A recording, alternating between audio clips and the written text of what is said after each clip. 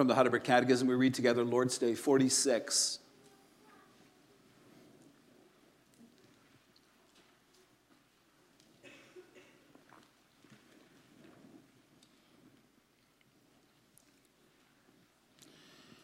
Why has Christ commanded us to address God as our Father?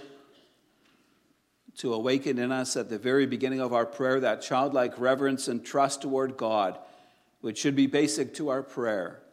God has become our Father through Christ and will much less deny us what we ask of him in faith than our fathers would refuse us earthly things.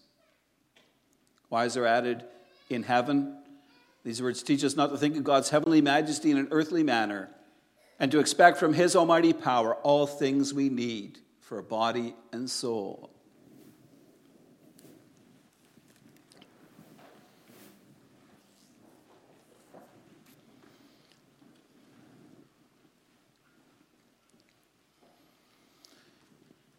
Beloved congregation of our Lord Jesus Christ, in Lord's Day 45 we learned how important it is to call on the one true God only.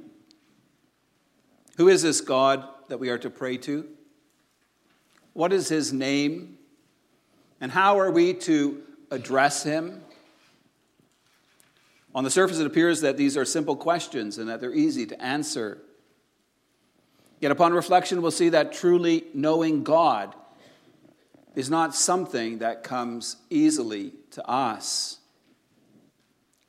Often our perspectives on God are shaped by the experiences of our lives, especially by the home we've been brought up in and by the way in which we've been disciplined. God reveals himself to us as our heavenly Father. Our understanding of what this means, is shaped by our image of our earthly father. If your dad was harsh, dictatorial, authoritarian, and distant from you as a child, then it's easy to picture your heavenly Father in exactly the same way. If your dad was sympathetic, kind, fair, and loving towards you, then your image of your heavenly Father is likely to be like that. Fathers, do you see? Do you understand the awesome responsibility you've been given as spiritual leaders in your home? How your words and actions will have repercussions for the coming generations? And beloved, do you see how easy it is for us to build distorted images of who God is through our experiences in life? How on the one hand, a child that's spoiled might view God as Father Christmas, a weak-willed God who panders to every whim and fancy, and how on the other extreme, an abused child might see God as a harsh tyrant, an uncaring, self-centered judge who's looking for any excuse to get him or her. To address God properly in our prayers, we need to know him as he really is. And we learn that not from our experiences, but from his holy word. For it's in the Bible that God has made himself known to us. It's from the Bible that we learn to know God as he really is. Christ has taught us to see him and to address him as our Father in heaven. I preach to you God's word under the following theme. In our prayers, Christ teaches us to address God as our Father in heaven. We will see that God is highly exalted above us and that God is very near to us. Within theology, the study of God, we always need to be aware of extremes. If you overemphasize a certain teaching, you distort it. That applies very much also to our consideration of who God is and how we are able to relate to him. Within Christendom today, there are many who see God as a buddy, a friend, someone that's on the same level they are. They emphasize God's nearness, his closeness to us. But they do so at the expense of God's majesty and his holiness. They forget that the Lord is God, that we are to worship him with reverence and awe. Others place a very heavy emphasis on the fact that the Lord God is majestic and glorious, a God whom we are to serve with fear and trembling. They see God as the mighty judge of heaven and earth, an avenging power who punishes all those who step out of line. While it's true that the Bible teaches us to fear the Lord, this should not be interpreted to mean that we need to be scared of God. Such people forget the love and grace God has shown us in drawing near to us through his Son, Jesus Christ. That God wants us to serve him with love and devotion because he has saved us from our sins. Our Bible reading from Hebrews 12 teaches us about these things. The writer of Hebrews speaks about how the Lord has revealed himself in both the Old and New Covenants. He brings this message by referring to two different mountains, Mount Sinai in the Old Covenant and Mount Zion in the New Covenant. In highlighting the differences between the two, God shows us how in Jesus Christ, we as his children may now call him our Father in heaven. Prior to making himself known to Israel on Mount Sinai, Israel had been in slavery in Egypt. From their forefathers, they knew that the Lord was their God. During their brutal slavery, they called upon the Lord to help them. But they didn't really know who God was. They were raised in a culture where the Egyptians served many gods. When the Lord called Moses to deliver his people from slavery, Moses asked God what he should say if the people asked him who God was. It's then that the Lord made himself known as Yahweh, their faithful covenant God. Yet this group of slaves whom the Lord brought out of Egypt had much to learn. They had no respect for God.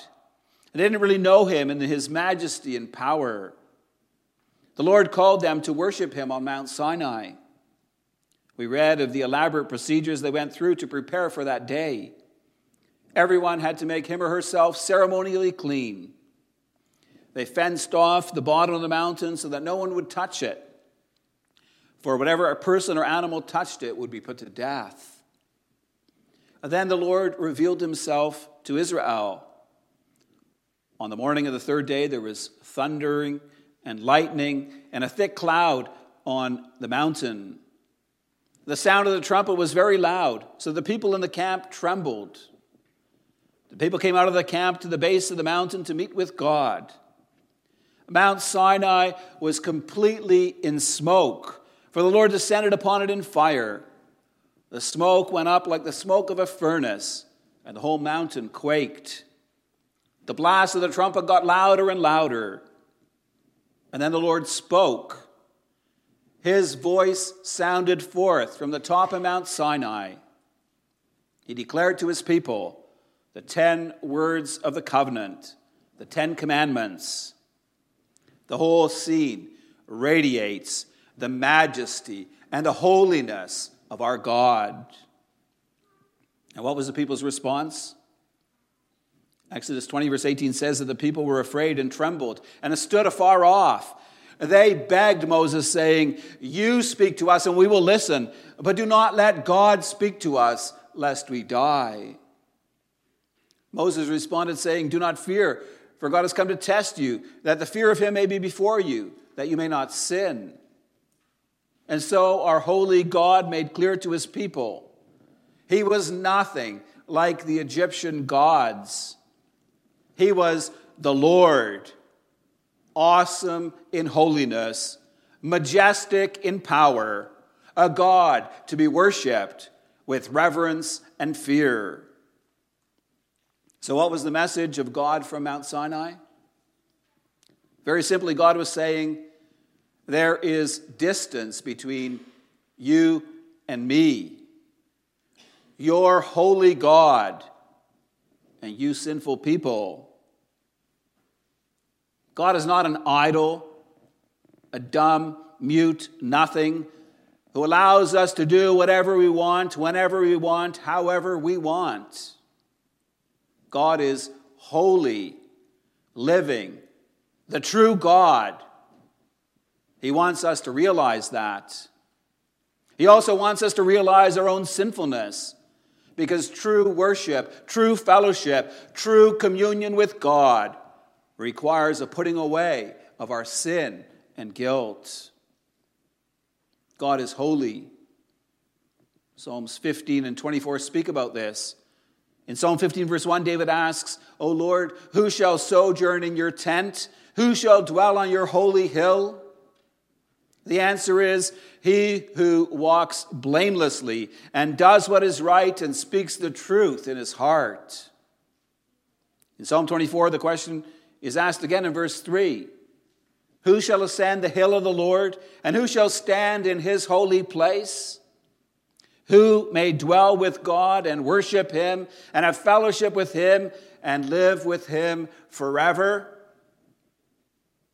The answer is given in verse 4. He who has clean hands and a pure heart. Only a person whose heart has been renewed, who has experienced profound inward change in his attitudes, his understanding, his thoughts, and who has expressed such change in terms of his actions, can come to God. In other words, only a person who is holy and righteous can have such fellowship with God. In the Beatitudes, Jesus said, "Blessed are the pure in heart, for they shall see God." In other places in the Bible we read, "You shall be holy, for I am holy." And without holiness, no one will see the Lord. We must be holy to experience the holy communion of worship. At Mount Sinai, the people were kept at a distance. Why? Because the people were unclean.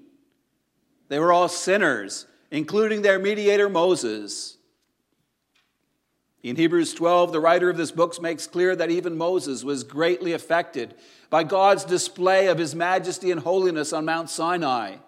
Moses said, "Indeed, so terrifying was the sight that he said, 'I tremble with fear.'"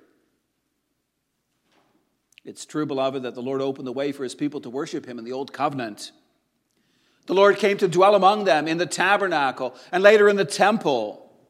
Many of the Psalms show how God's people already had an intimate relationship with the Lord in the Old Covenant. The Lord was Israel's God, who loved them deeply. And yet, there was always a certain distance that remained. Only the high priest was allowed to come into the most holy place, and that only once per year on the Day of Atonement. Sin caused a separation between holy God and his covenant people. Beloved, the message from Mount Sinai has application to the way in which we address God in our prayers. Jesus taught us to pray to our Father in heaven. The words "in heaven" are meant to remind us of how highly exalted God is above us. God is exalted in majesty, in splendor, in power, in holiness. He wants us to worship him as Lord of lords and King of kings. He wants us to revere him as the Almighty One. Do we show God the honor and respect he is worthy of? There are those within Christendom who consider God to be a buddy, a friend, someone on the same level as us. That's a disrespectful attitude toward God. At times, our lack of respect is also seen in how we prepare for worship. It's easy to stay up late Saturday evening, having fun and being entertained, without regard for the fact that the next day is the Lord's Day, a day on which we need to be fresh ready for worship, eager to hear the gospel proclaimed. We also disrespect our Father in heaven when we refuse to put our trust in him. Our God is the almighty creator of heaven and earth. He holds the whole world in his hands. He is king over all. The mighty men on earth, even Satan and all his demons, are subject to our God. There's times in our lives when we lose sight of that. Perhaps we've been praying earnestly for something and God does not give us the answer we want. It's easy to become disappointed in God, to doubt his power or his love. We think nothing will ever change, that our hardships and our suffering will continue. And so we pray less. We give up expecting God to answer our prayers favorably. Beloved, we need to remember who our God is. There's a vast difference between our Father residing in the heavens and us living on earth. God is the creator. We are but creatures. God is almighty. We're but weak people made of the dust of the earth.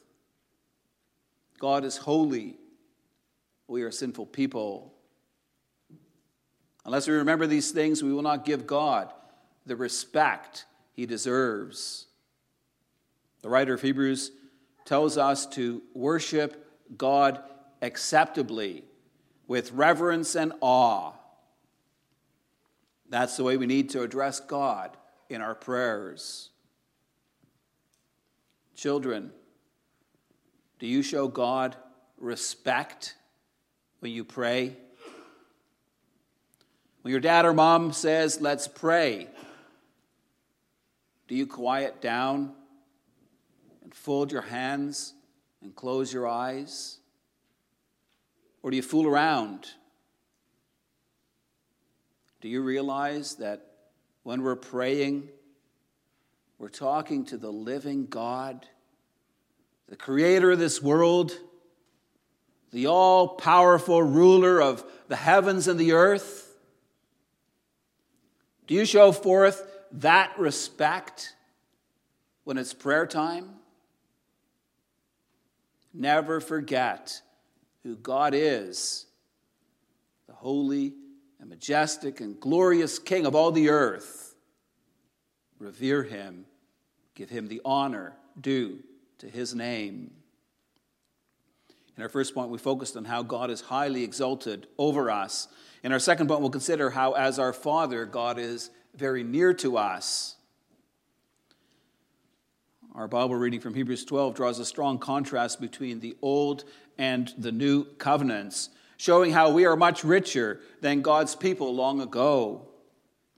The writer of Hebrews writes saying that we have not come to the mountain that may not be touched and that burned with fire. Instead, we have come to Mount Zion, to the city of the living God, the heavenly Jerusalem. From Mount Zion, we hear a completely different message. Instead of stand at a distance, don't come too close, we now hear the opposite. The writer of Hebrews encourages us to draw near into close communion with God. In Hebrews 4:16, we read, "Let us then with confidence draw near to the throne of grace, that we may receive mercy and find grace to help in our time of need." In Hebrews 10:19, we're exhorted to have confidence to enter the holy places where God dwells. In Hebrews 10:22, we're called to draw near to God with a true heart in full assurance of faith. The book of Hebrews sounds forth the message, come, draw near, enter into communion with your God. So what has changed?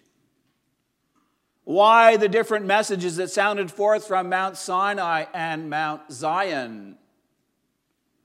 How come it's now possible to draw near to the holy and majestic God of heaven and earth? We find the reason in the first verses of Hebrews 1. It makes clear that while in the past God spoke to our forefathers through the prophets, now he has made himself known through his Son. Hebrews 1 verse 3 makes it clear that after making purification for our sins, the Son sat down at the right hand of the Majesty in heaven. The difference between Mount Sinai and Mount Zion is that God's Son, Jesus Christ, has provided purification for our sins so that we can now approach our holy God in him. Now the question is, how did this purification come about? In Hebrews 9, 11, and 12, we read that Christ appeared as high priest of the good things that have come. He entered once for all into the holy places, not by means of the blood of goats and calves, but by means of his own blood, thus securing an eternal redemption. Hebrews 12:24 speaks of Jesus being the mediator of the new covenant through the sprinkling of his blood. Beloved, Jesus Christ has shed his blood to purify us from our sins. And what was the reason he did so? That we may serve the living God, worshiping him, daily calling upon him, living in his presence. Jesus Christ has opened the way for us to be reconciled to God. He has restored us to communion with our Father in heaven. Our catechism emphasizes this point when it states that God has become our Father through Christ. It's through Christ's sacrifice of his body and blood that God has adopted us as his children. It's through the saving work of Jesus Christ that we may now know and that we may call God our Father. Paul speaks about this in Galatians 3 and 4. He says, "For in Christ Jesus you are all sons of God through faith." God sent forth his Son to redeem us, that we might receive adoption as sons. And because you are sons, God sent the Spirit of his Son into our hearts, crying, "Abba, Father." So you're no longer a slave, but a son. And if a son, then an heir through God. In Christ, the covenant relationship between God and his people takes on a whole new meaning. It has become so much more personal. It's not just a relationship between God and his people. We may know God as our Father. We may know ourselves to be his children. Do you know why Jesus teaches us to address God as our Father at the beginning of our prayers? He does so because he wants us to trust God, just as a little child implicitly trusts his daddy. Jesus uses the close parent-child relationship to model how close we can be to our Heavenly Father. So we see that in Christ we can draw near to God. While he is and remains true, holy, majestic God, highly exalted above us, he's also our Father in heaven who desires intimate communion with us. So God is not a God far removed from his children. He has fulfilled the promise made in John 14:18, that he would not leave us orphans, but would come to us. Almighty God has come to dwell in our hearts with his Holy Spirit. It is this Spirit who intercedes for us when we draw near to God in prayer. Beloved, praying is something we're all familiar with. Most of us have been taught to pray from the time that we were little kids. If things are right between the Lord and us, we will pray regularly each day again. Do you realize what you're doing when you pray? That you're entering into communion with the living God? That we're calling upon our Heavenly Father, thanking Him for His grace and blessings and asking Him to provide all our needs? For many of us, prayer has become habitual. You pray at meal times, at the beginning and end of the school day, before you go to sleep at night. Well, to pray at regular times is good. But beloved, do you still know what you're saying when you pray? Or do you pray rote prayers, saying the same words again and again, without thought? Beloved, do you expect anything when you call upon God in prayer? Do you think that He will hear you and answer you? Are your prayers heartfelt communion with God? Or are they a customary habit that's lost all meaning? You see, beloved, we are richly blessed to be able to address God in our prayers, to enter into communion with Him, to address the living, the powerful, majestic, and holy God, and to be able to call Him our Father. God is not far removed from us. He's always with us. His Spirit dwells in our hearts. By addressing Him as our Father, we learn to trust that God will care for us, that He will help us in our troubles, that He will provide our needs. The Lord Jesus gave us a rich promise in Matthew 7, verses 7 and 8. He said, "Ask and it will be given to you. Seek and you will find. Knock and it will be opened to you. For everyone who asks receives, and the one who seeks finds, and to the one who knocks it will be opened." Jesus goes on to compare earthly fathers with our Heavenly Father. He notes that if your son asks you for bread, you do not give him a stone. Or if he asks for a fish, you do not give him a snake. Christ says, if you then who are evil know how to give good gifts to your children, how much more will your Father who's in heaven give good things to those who ask Him? Beloved, when we consider our earthly fathers, we must admit that they're not perfect. Even though fathers love and care for their children, they do so with weaknesses and shortcomings. And at times, earthly fathers fail miserably. Their love can grow cold. Sometimes it's possible for them to even forsake their children. Yet we may know that our God is perfect, that His love for His children is everlasting,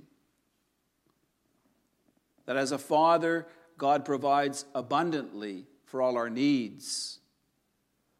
We have the rich assurance of Psalm 27, verse 10, that when my father and my mother forsake me, then the Lord will take care of me. What a blessing that we may serve a God who is very near to us and who cares for us, that we may call Him our Father and rely on Him for all we need. How wonderful it is that we may respect Him as a God who is highly exalted above us, that we may acknowledge His heavenly majesty and glory. On the one hand, we may have a very close, an intimate, a personal relationship with our Heavenly Father. And on the other hand, we may adore Him as the Almighty One. How rich we are to be able to address God as our Father in heaven. Let us confidently call on His name and expect His rich blessing on our lives. Amen.